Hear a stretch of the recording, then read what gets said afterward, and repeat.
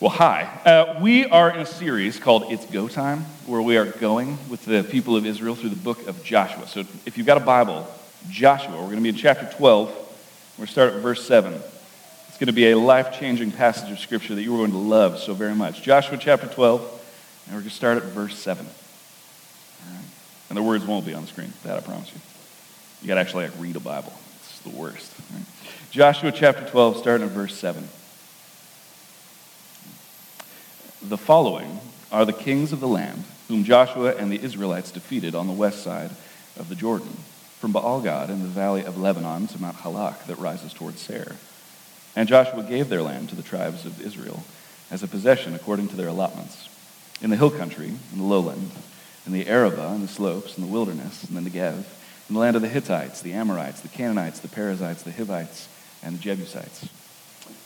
The king of Jericho, 1. The king of Ai, which is next to Bethel, 1.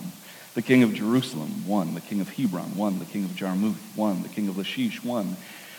The king of Eglon, 1. The king of Gezer, 1. The king of Debir, 1. The king of Gader, 1. The king of Hormah, 1. The king of Arad, 1. The king of Libnah, 1. The king of Adullam, 1. The king of Makkedah, 1. The king of Bethel, 1. The king of Tepuah, 1. The king of Hefer, 1. The king of Aphek, 1. The king of Lasharon, 1.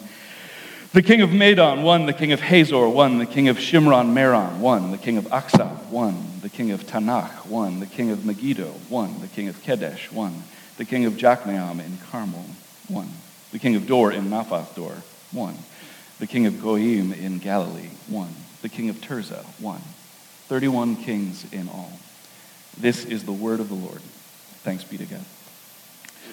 Well, if you've been in this church before, you have probably noticed that every time, or pretty much every time, somebody reads from the Bible, they say that, and then we say, thanks be to God. That's part of our liturgy, our practice as a church, something we really want to remember, so we say it a lot. If you've got a Bible, and if you're using a phone, that's okay, but if you've got a Bible, hold it up real quick. Just hold it up in the air. All right. Say this with me. This is God's word to me. All right, but say it like you mean it, like with me. All right, so like out loud and loudly. All right, one more time. This is God's word to me. It's good. Second time. All right.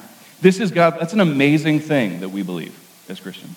Not just that God's word came in Jesus Christ and lived and bled and died and was raised and told us how to live, but that God still speaks through this book, still speaks through these words that he spoke so very long ago. And we're grateful for it. Even for the parts of the Bible that nobody likes to read.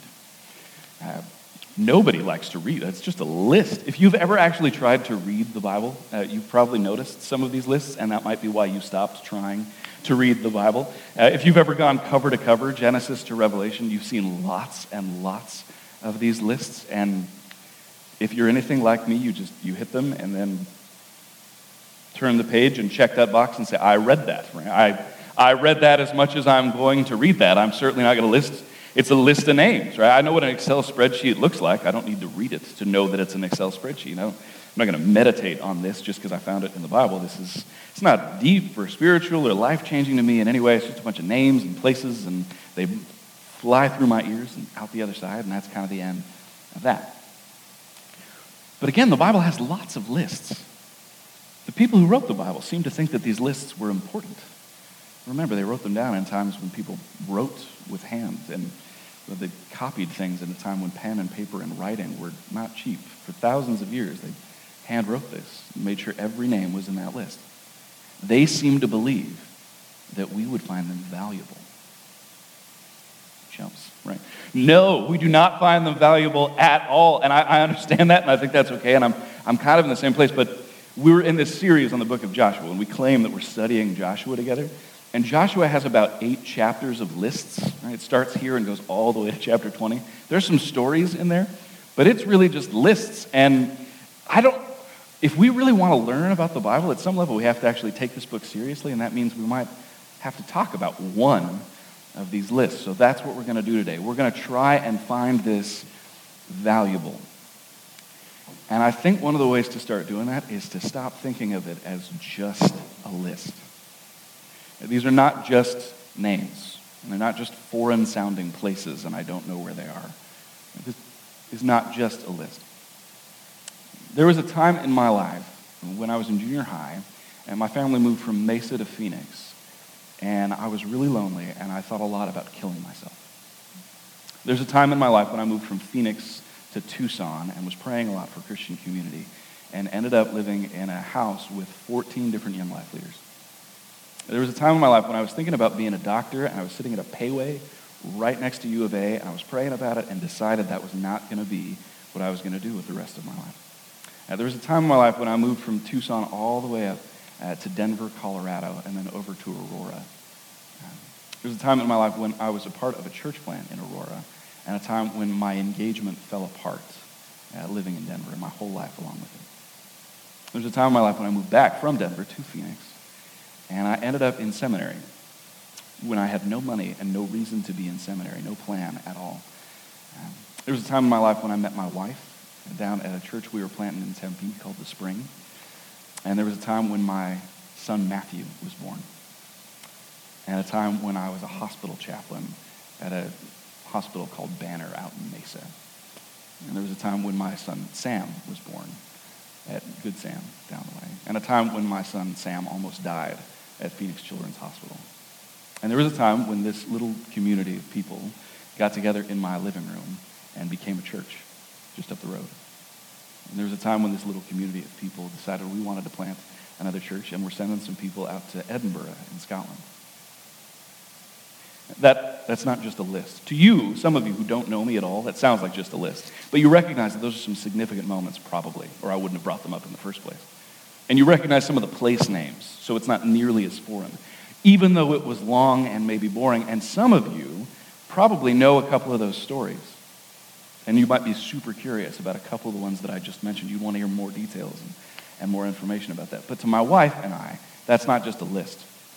Those are the significant moments, or many of them, where I saw God act like God, and I was amazed at what God could do in my life. Those are the times in my life when I saw God move and I decided to follow him, and I learned more about who I'm called to be and what I'm called to do. And well, those are some of the moments in my life where I became the person I am. They explain why I am the way that I am and how I got to be where I am.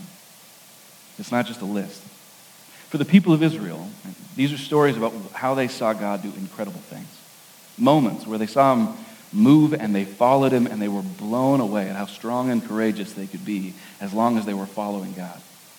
These are moments where, they became who they were going to be, where they got where they are and where they were going to be. It's not just a list. It's a story of victory. And I will grant you, it's not much of a story. Those are bullet points, and there's not a lot of character development. I really like hiking in forests and on mountains and down the Grand Canyon, and it's just fun to be in there. But sometimes it's nice to stand at the rim of the Grand Canyon and look down and see the terrain and get a sense of just how big this whole thing is. Or to be up in a plane over a mountain and get a sense of what's going on in that particular forest or with that geography that I've walked over. That's what this is. It's a 30,000-foot view of the book of Joshua. You are all of a sudden seeing the full scope of the story really, really, really quickly. And you get a sense not just of one victory or one moment where God showed up, but this overwhelming just litany of, and we won, and we won, and we won, and God defeated our enemies, and we overcame, and we were strong and courageous, and it was amazing. That's the point of the list, to overwhelm you with a sense of victory, of how big God can be and how amazing God can be. And these are people who were not mighty warriors. This is not the story of Israel's accomplishments. These are the stories of God's accomplishments. And Joshua will make that clear over and over again. These are people, when the book begins, they keep hearing, be strong and courageous, because they're not. Be strong and courageous, because they need to be. Be strong and courageous. And they start following God, and we see what happens as they follow God, and they see each and every king topple, each and every obstacle destroyed. They become stronger and stronger and more courageous. These people who used to be slaves, who have now become wealthy because of God. People who used to be homeless, wandering in the desert, now have a home. People who were given a promise have now received some incredible gift from the God they followed. It is an amazing story of victory. Maybe we should make more lists. Maybe you should sit down and spend some time this week or today or in some quiet time at some point in the future and start writing down some of the moments where you are certain that God did something incredible. Because I'll tell you, it was a weird moment as I wrote down that list, and I realized how many things I had to say. That was a long list of my life I gave you. I cut lots out. Because the more you start looking, the more you go, oh my gosh. Oh my God, that was God. And you start seeing his hand move in subtle ways as you pay attention to your life, and you remember things you were desperate for or praying about, and you look back and you start to get a big sense of the big picture and see where God has been moving you. And maybe you haven't been following Jesus for a long time, and maybe you're not so sure about this whole God thing at all. And I promise you this, if you sit down and you start looking for these moments, you might see a surprising number of coincidences. You'll go, that's really weird. And all I can tell you is the longer you follow Jesus, the more those coincidences happen. And the more you pray, the more those coincidences happen. It's as though it's that there is a God, and he's really answering prayers, and he's really doing incredible things. Now, these people, they have this list, and it reminds them of who God is and how God has moved in their lives. So it's not just a list, it's a reminder. It's a way of remembering. A way of remembering that these people didn't win these battles on their own, that they didn't do this by themselves, that they could never have defeated all these kings. They are not a terrifying, awesome military force. God has done this for them. But they need to remember how they got into this land in the first place, how they owned this place in the first place. Because otherwise they're going to think it was them. They're going to become so full of themselves and begin to believe they didn't really need God, and we did this on our own, and we don't really have anything to be grateful for. And that always leads to pain in the life of the people of Israel and the life of the people of God. Anytime we forget who God is and who we are in relationship to him, bad things tend to happen. And in the life of the people of Israel, that does eventually happen. They do eventually get ripped out of this land they've just gotten. They wander into exile, and there are evil kings over them, and they live like slaves again. And they cry out to God again and again and again. We want to come back. We're sorry. We want a different life. We want redemption. But all along the way, they copied down this list. They kept writing it out over and over and over again. Otherwise, we wouldn't have it. They wrote down those names over and over and over again, and they began to believe what you and I can begin to believe, that if God has acted like that in the past, that God can act like that in the future. That if God has been powerful and victorious and awesome in the past, that maybe he still is. And maybe the best is yet to come. And maybe, just maybe, if we trust him and we cry out to him, he will again show up, and we will add to that list. It'll get longer and longer and longer as we brag about the accomplishments of our God and what happens when we follow him. Now, I know that sometimes when we talk about the book of Joshua and all these battles in front of us and how these people are just immediately victorious, that can just get annoying because some of you are in battles right now and you've been struggling for a long time, and to hear that, God delivers and the people are victorious is just obnoxious because he's not doing that right now, and I don't really know why, and it drives me crazy. And I get that. I've been there. And all I can tell you is this. It's nice to remember sometimes when you're in a fight that this isn't the only fight. That there is a bigger picture. That if you stand back a little bit, you might gain a little bit of perspective.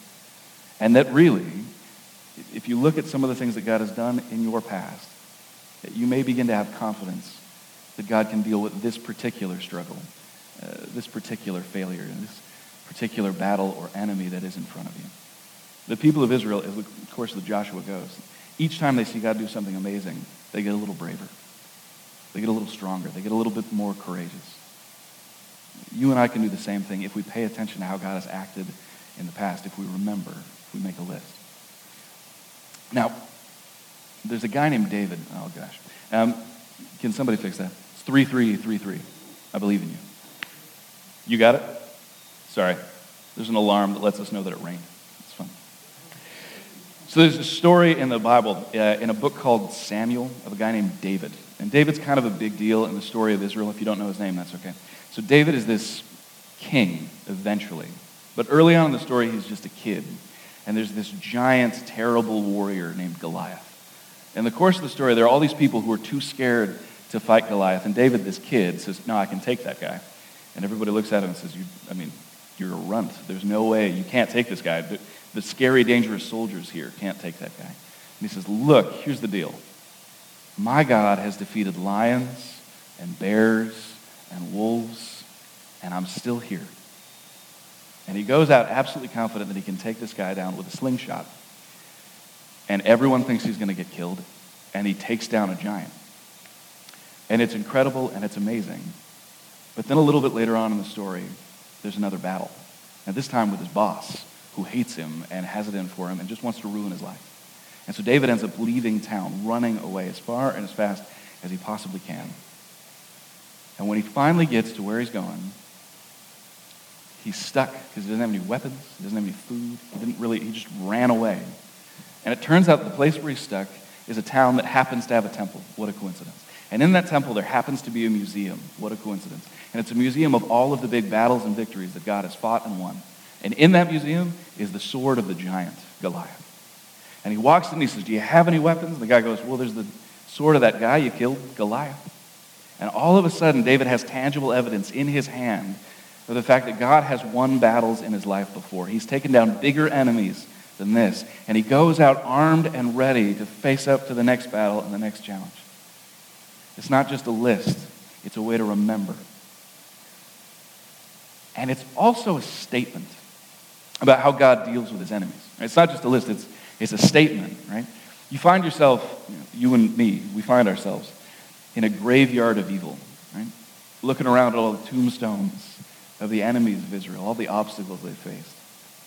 We're standing on their graves. It's over and done. They've lost. And there's this sort of litany of 1, 1, 1, which is really probably more like a bullet point in Hebrew or like a hyphen. But I like to think of it as a scoreboard, right? People of Jericho, 0, God 1. People of Ai, 0, God 1. Jerusalem, 0, God 1. Makeda, 0, God 1. Over and over and over again. Scoreboard 31, enemies of God, 0. Like it just keeps happening over and over and over again. God keeps winning and winning and winning, which again is a statement about the things that are going on in our lives, the things that threaten us. Whether that's debt or some big fight in your marriage or some big struggle with your kids or some issue you're having with your family or people in your community or friends or someone you don't know how to deal with at work or some real just huge obstacle that's coming at you from your past but somehow taking over your future. It's good to know. Right? It's good to know the ultimate fate of all of the obstacles that threaten us, that they just get added to a list, checked off one by one by one, not just our own personal enemies, but also the big things in our world. Because the Bible will tell you again and again and again that there will come a day. There will come a day when the kingdom of God, which is on its way in, a place where God is king, the kingdom of God truly turns the world upside down. And some of the things that we see around us that are really just horrible, and somebody needs to put them in the grave, will finally be defeated. Things like racism, human trafficking, things like child hunger and poverty, things like diseases that ravage people's bodies. Things that are really ruining the world in which we live, destroying humanity and destroying the good creation that God loves. Those things are on notice right here and right now, that there will come a day when the roll gets called up yonder. And somebody starts reading off the list of names in the book of life. And we discover that our God is dangerous and powerful in anything that has ever dared to threaten us. Well, there's a tombstone just waiting for us. So I don't know what you're struggling with right now. I don't know what you're battling right now. I don't know what you see in the world that just makes you hopeless and afraid. But I can promise you this. That list will get longer. That list will get longer. Add the names of all of your enemies. Add the names of all of the obstacles. Add the names of all of the things that are ruining your life right now or that will ruin someone else's life in your community. Follow God and see if he doesn't make you strong and courageous. Follow God and see if he doesn't prove to you that this isn't just a list. Would you pray with me? Lord Jesus, we thank you. We thank you for weird parts of the Bible. We thank you for alarm systems that are meant to protect us, God. We pray for the property of Create Academy today, that you would keep it safe from flood and fire, that you would protect the children who come onto this campus each and every day, that we care about these teachers and we care about these students and we really want to serve them. We pray for summer school, oh Lord. God, that you would help these kids to learn, that you would break cycles that are stuck in their lives, that you would take some of the obstacles and the enemies that they face and you would put them in the ground. We pray that for our friends today, God, wherever people are struggling, wherever doubt seems to reign, wherever fear and chaos are in charge of our lives. Because we know that you're good. We know that you're dangerous. We know that every battle, every victory is yours in the end. We pray, God, that you would show that to us today, that you give us a taste of it. In the name of Jesus, amen.